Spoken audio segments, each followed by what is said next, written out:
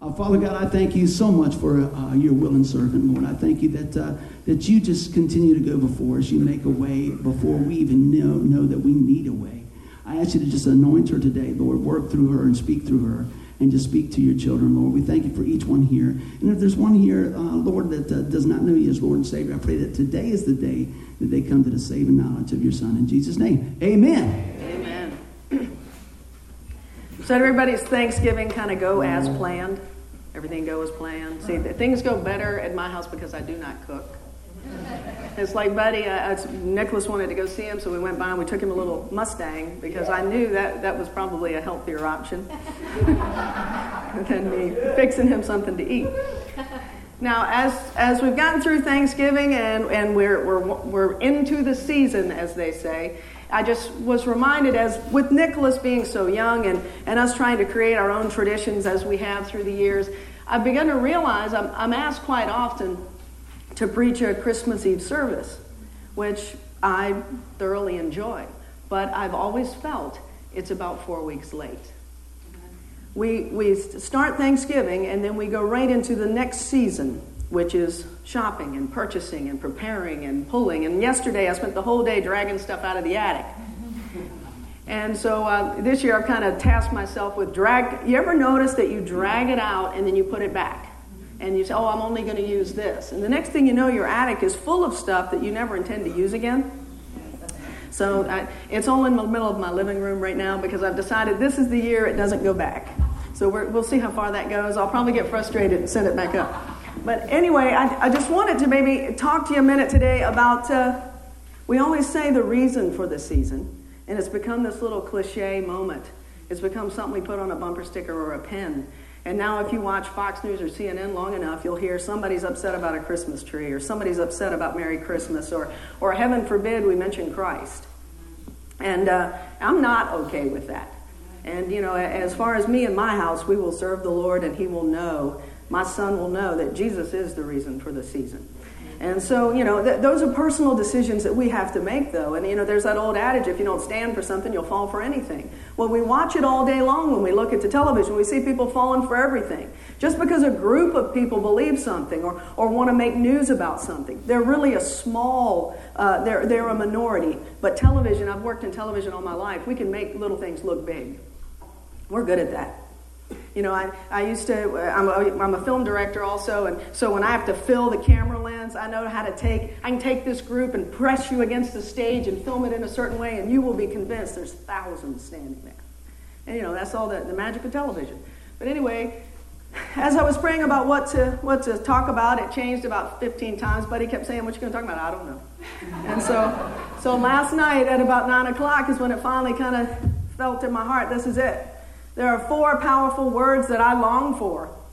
And there are 4 powerful words that Jesus spoke. And there are 4 powerful words that I feel are relevant to this season that we need to embrace. And it's really simple. Matthew 9:22, be of good cheer. Be of good cheer.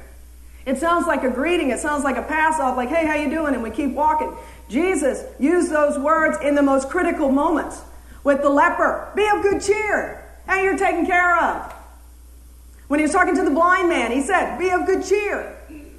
It wasn't just a greeting. It was a commandment to say, hey, straighten up. I've got your back. I have you. I have your situation. I understand where you are. I get it. I care. I give a hoot, as I say in my house. Jesus was saying, it's okay. It's been hard. It's been struggle. It's been heavy. It's been difficult. But be of good cheer. I'm going to help you. Cheer, I looked it up, and you know, Webster's really good. Encourage, motivate, inspire, applaud, hail, support, uplift, boost, enlighten, exhilarate. But I found this one to be the best. Webster just hit it right on the head. To make less miserable. I mean, that's for us. Cheer, that's what it is. Whew. How you doing today? I'm hanging in there. And what are we saying? Well, I'm a little less miserable than yesterday. So being less miserable, and as I started to think about the season and Christmas and all the stuff that's going on, and I'm watching the TV and the news, I started to ask myself, is this less miserable? This is Friday. They did a statistic. Now look, I'm not criticizing anybody that shops, because we were just talking, we are a coupon. We know how to work a coupon. We know how to work a deal. You know, go to JCPenney, you ring it up twice. You know that deal? You know, so we understand how to save $1. And I'm not criticizing the process. What I'm saying is that this is where you're looking for cheer. You might fall a bit short. They did a research this year on the most dangerous states to shop. Fortunately, Virginia was at the bottom. But number one, Arkansas. They said was the most likely place in the country to get in a fight on Good Friday was Arkansas. So I thought, wow, okay. I mean, is this good cheer? All right, you're through the gate first. But does this do it? How long does this endorphin, this moment of just excitement last? Does that get you through the season? Or are you going to have the experience that I have where they open it, wow, that's nice, and they play with the box? I mean, do you get what I'm saying? We focus ourselves on what we think is going to make ourselves and others happy. And then when we miss it, we feel it. And we linger and we carry on in that. Is this good cheer? This is Friday.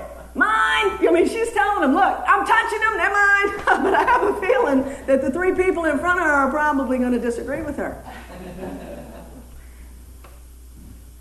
Is this be of good cheer? Man, I don't know where this woman works, but she's rocking it. She's got, 5 50-inch televisions going out of there.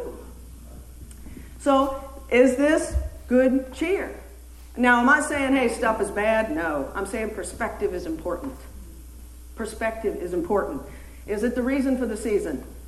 Is it? We keep trying to find the happiness. How can we make someone happy? Maybe if I buy or do or give or get, it'll make me happy. But you know something? Is this really what he meant by be of good cheer? When we transition from Thanksgiving into Thanksgetting, is this really where we're supposed to put our mind on Christ at this season? Does that mean that we're not looking for a deal? No, but I really don't want to lose my witness somewhere between shoving the door open and stepping on somebody to get something that probably the warranty will run out and the product will run out about the same time. Is this what he meant? I don't know if you guys have been watching Good Morning America, and all the shows are doing on seasonal affectiveness disorder. Sad. Where starting after Thanksgiving, you see this huge plummet in emotion, where people are just sad during the holidays.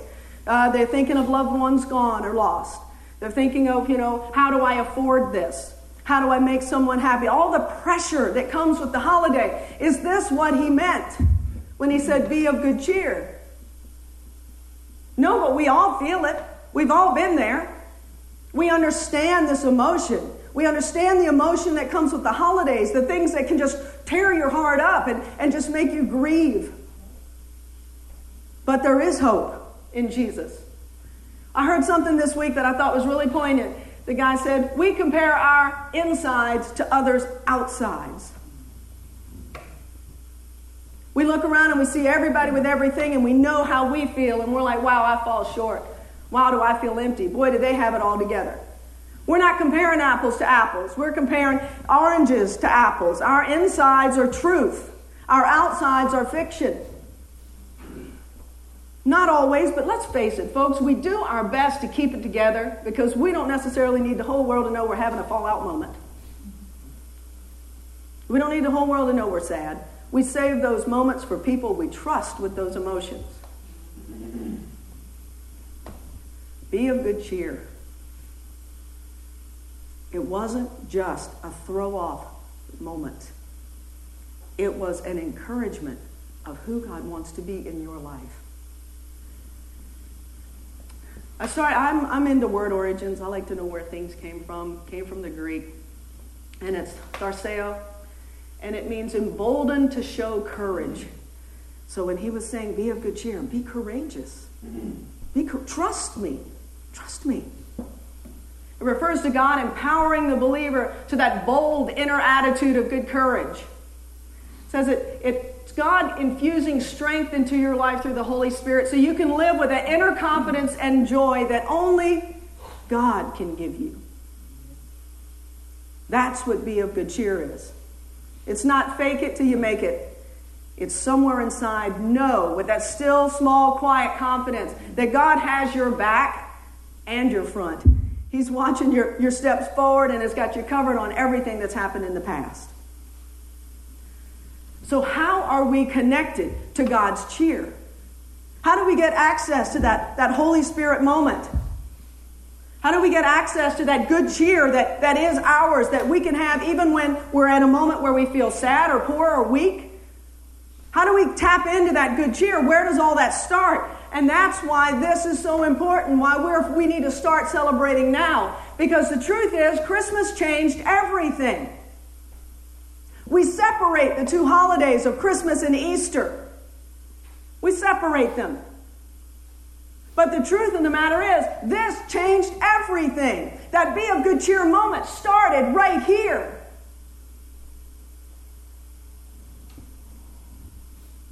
We know the story. We share it with our kids. We read it at Christmas Eve.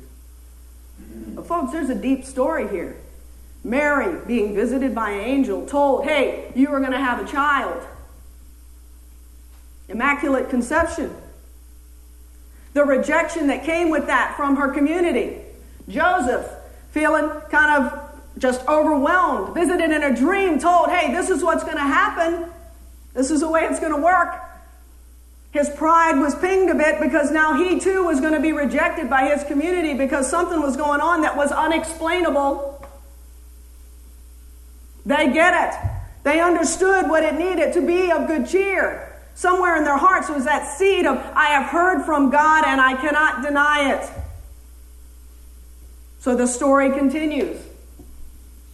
We got the 3 wise men. I think it's really important that God included them because they studied the stars. That was their job. All of a sudden they saw something different. God spoke to them in a way that they could understand. They had been staring at the sky so long they could tell there was something bright, big, different. And they set out, they put all their scientific knowledge to the test because they believed that something amazing was happening underneath that star. They had to follow it. I did a kids show once and I had to write what they would sing. And I remember writing, prepare yourself for a journey, prepare to travel far. I don't know where we're going, but we're following that star.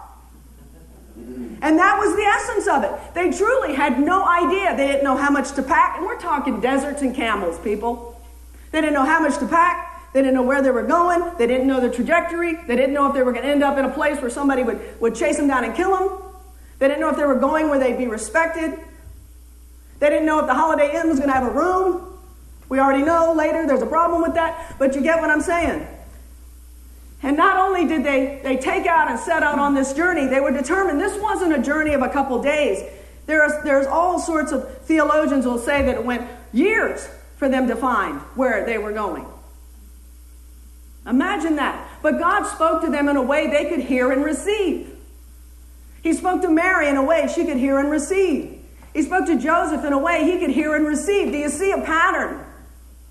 Each one saying, I'm calling you to the courageous. Be of good cheer.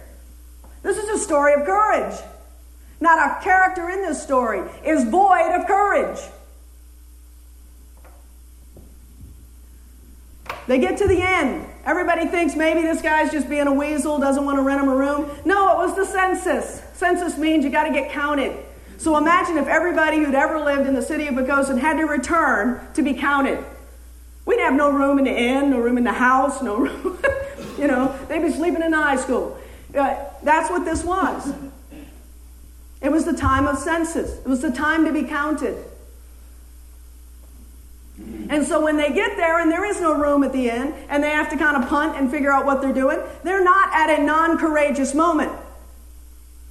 She is about to have a child. Joseph, I can only imagine, is a little stressed out. She has been riding on a camel. Now, ladies, she may be having a divine moment, but I'm sure she was still a lady, a woman in the moment, which is, I'm tired of the camel. It's been a long ride. I've got to sit down. Get me where I need to go. Something's going to happen. You better find a place quick.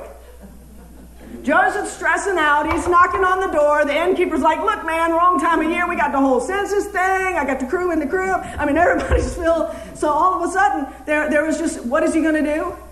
That's why a manger sounded so reasonable. Okay, it's shelter. It's a place where I can get you out in case there's a windstorm or sandstorm. I'll do my best to make you comfortable, honey. Come on, let's go. We found a place. It's quiet. You're away from all this noise. Animals are still noisy, but it's a different kind of noise. But there was nothing easy about any of this. This was a be of good cheer moment. This was a courageous moment. It was a call to do something that, hey, you're out of your element. All the things that you like to provide and do and think come easy, none of it's coming easy now. And then we end up at this moment. You know, the picture that we see always. We got Mary. She's had the baby and she's smiling and happy and it's all good. And we got Joseph and he's like, oh, thank you, Jesus. Whew. You know, thank you, God. Really, he's going, oh, all right, we made it. You know, all right, this is good. Now, the wise men, which, again, depending on what theologian you talk to, they want to argue about. Me and Max Lucado went round and round. It's a half-hour show, right? We got 30 minutes, 27 with commercials. He wanted to go into the explanation of how long it took the wise men to get there. I don't care. The important part's laying in the manger. I don't give a hoot. That's like people who want to argue with me about whether the nail went in Jesus' hand or his wrist. I'm not worried. Jesus died and rose again. It does not matter which way. It hurt. He died. It was awful. He rose again to give me an opportunity to have everlasting life. You an opportunity. It don't matter. Yeah, okay, I'm sorry. Maybe I'm too literal. All right, but the point is, the manger's full. Now, this is a courageous moment. Now, we have these three guys. If you remember what's going on in the Bible, a lot of the other kings were a bit jealous. People were getting on edge. Herod was having a cow, as we say. He was not happy at all with this whole situation of the potential of somebody threatening his throne. Right? So for these three guys to show up was a big deal. Now, what did they do when they came? They brought the three gifts, right? But the three gifts we now know were foreshadowing of what was to come. One representing a king, one representing great deity, and the other representing death. So at the time of this celebration, I believe the reason those three kings were there was to remind us there's more to this story. This is the beginning. This matters. This is where our triumph begins. We need to treat Christmas as a triumph. Not just as a holiday where we buy stuff and we give stuff and we forget until the last seconds before midnight that it is Christmas. We are celebrating the birth of our Savior. If we don't protect and acknowledge and honor the fact that this is something worth celebrating, are you watching it erode away? All of a sudden a manger is offensive? Are you kidding me? Merry Christmas is offensive? Really? We can't allow the selfishness of society to overtake us to the point that we're willing to bust the door down at the local Target, but we stop caring about this. This will help you through every single day of your life. Because this goes to somewhere else. That's where it's really funny whenever we tell these stories. This was an important part, that he spoke again to the shepherds in the field in a way they could understand. So imagine, shepherds spend a long time away from their families. They're still Bedouin shepherds. We used to do a ministry where we'd reach out to the Bedouin shepherds because they're very poor. They mind the sheep. They do a really hard job, isolated. Can you imagine, as the angels appeared to them in song, how that must have just inspired their spirit? Something inside must have leapt with joy, and the quietness somewhere between the sheep making noises and the weird bug sounds. All of a sudden there was this glorious choir. It wasn't a UFO moment. They weren't afraid. They didn't run. The sheep did not scatter. The sheep knew the voice. That was a really critical point we sometimes miss when we hear of the angels singing and the shepherds. We don't read one passage about sheep running in fear, because that's what sheep do. Sheep they'll take off. They'll run off a cliff. But they didn't. They stood still. The shepherds listened. It was a voice they recognized. Somewhere deep in their heart they knew, this is good. This is not a bad thing. We forget that there's more to the story.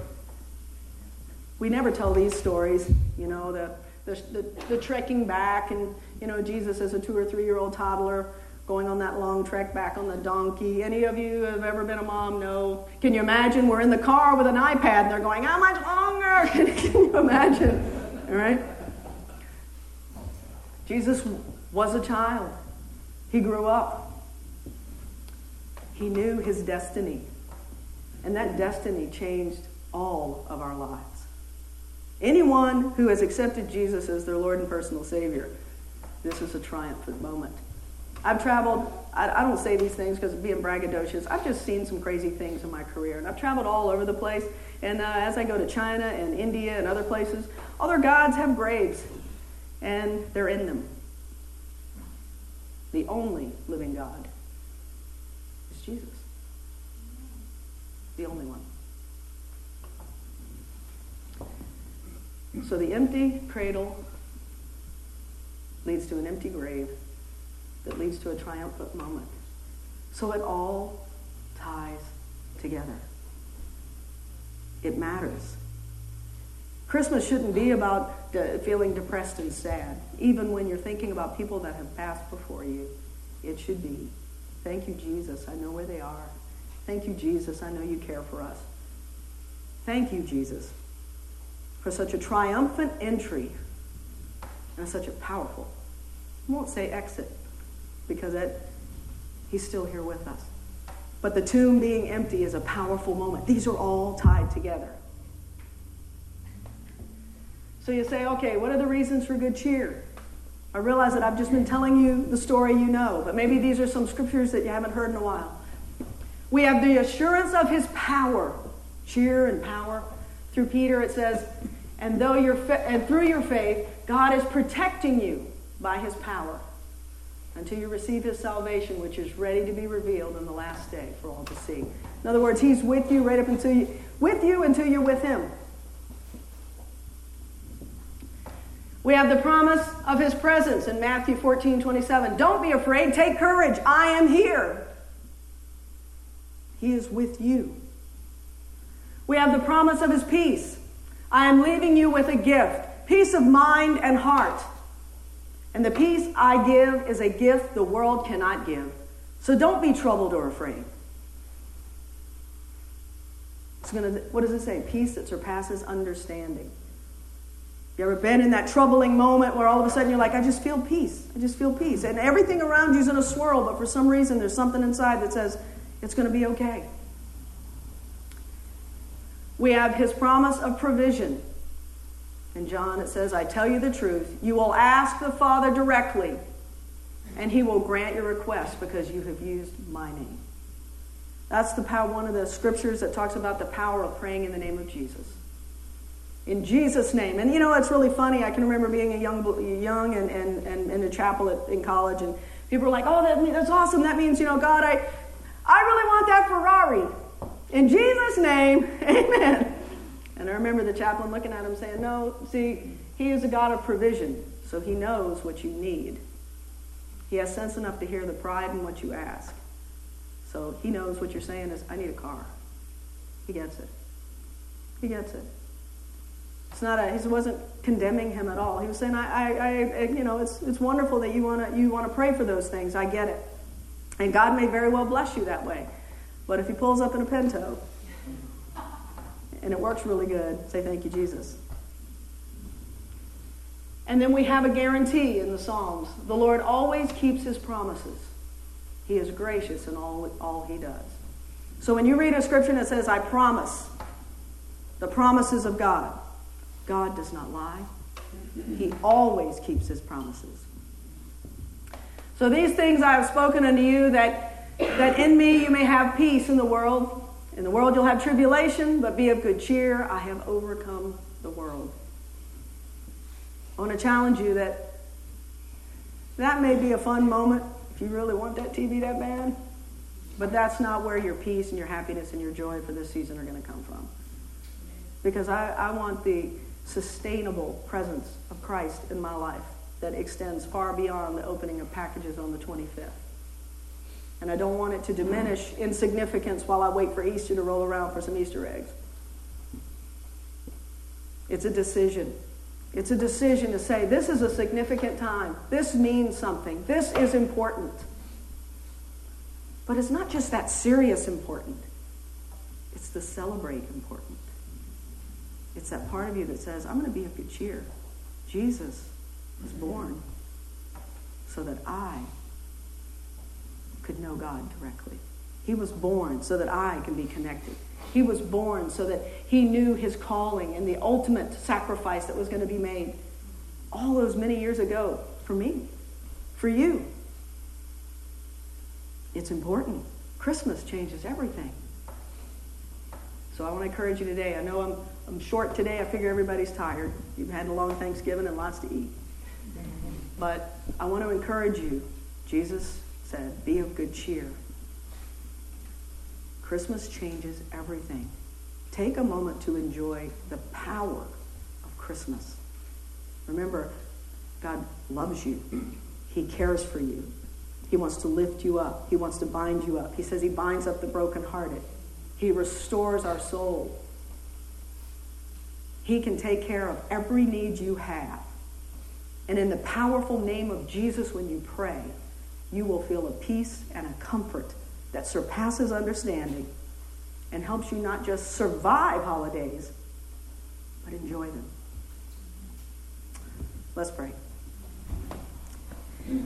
Lord God, I come to you in the name of Jesus, and I thank you, Father, that Jesus, you are the reason for the season. I pray, God, you give us wisdom to celebrate you. Give us the wisdom to understand that you love and care for us so much. Help us, God, to know that as we celebrate Christmas, it is really the beginning of the ultimate sacrifice that would be made for us, God, so that we could know you better, that we could be saved. God, I thank you that you always keep your promises and that you care for us so much. Lord, if there's anyone here today who doesn't know you, who doesn't understand the miracle of the baby, who doesn't understand the power of the sacrifice and the joy of forgiveness. God, I pray for them right now, Lord, that you would allow them, Father, just to, in their hearts right now, just to say, Lord, you know, it's been a while. I probably haven't talked to you a lot, and I feel really awkward doing it. But God, I ask you, forgive me for my sins and embrace me, God. Embrace me. Bring me close to you. Help me to know the love that you have for me. God, we are so grateful that you want to provide all our needs. But I pray, Lord God, in Jesus' name, that you make our most prominent need to be more of you, to care more for others, and to live our lives, God, courageously as we hear your voice every day. We love you, Lord, and we appreciate you. In Jesus' name.